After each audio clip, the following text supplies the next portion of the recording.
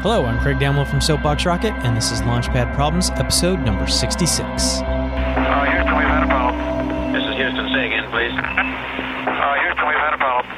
I'm building off of last week's, or last episode. Episode 65 was create your own calendar, but maintaining 365-day orbit around the sun.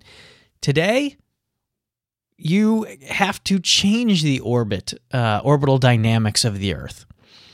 Now, whether your preferred change is to make our days longer or shorter is up to you.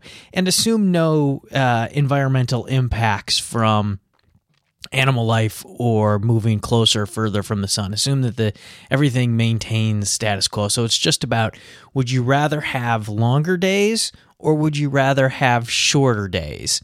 And if you're a math-based group, maybe do the calculation of how much longer the total year becomes or shorter the total year becomes as you move your orbit in or out.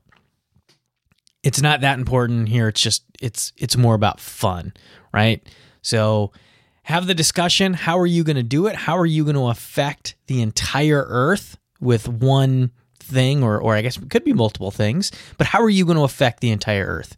And then just have a discussion why you prefer to go shorter or longer.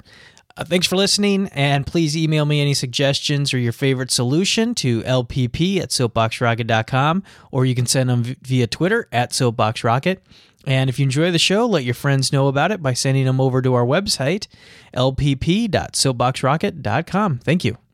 Okay, we checked all four systems, and you go on modulation, all four, and keying was a go. Roger, you're loud and clear here also. So if you're the facilitator for this one, you kind of can go two ways about it. One is, well, I would go both. But one is that this is a fun concept. It's a fun idea. It's a fun thought experiment. But get people sketching. Get them to visualize what it is they intend to do in some way. And then vote. Or you can choose the best visualization.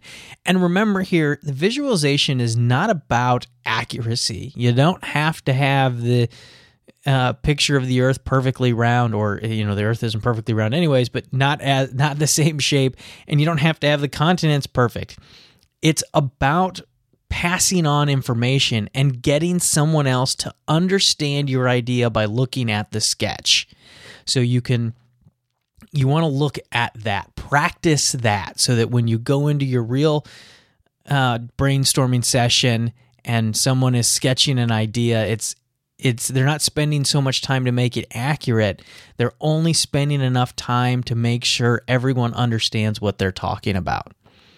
And then the other thing is push people on, or maybe not push people, but push the group before they start their thoughts of how to change the orbit. Get them to decide which is better, shorter or longer. And that's just kind of a way to practice the team getting behind a single concept. Don't spend a ton of time on it. At some point, just say, nope, I'm in charge. It's going to be X. But at least kind of get them discussing in an open way.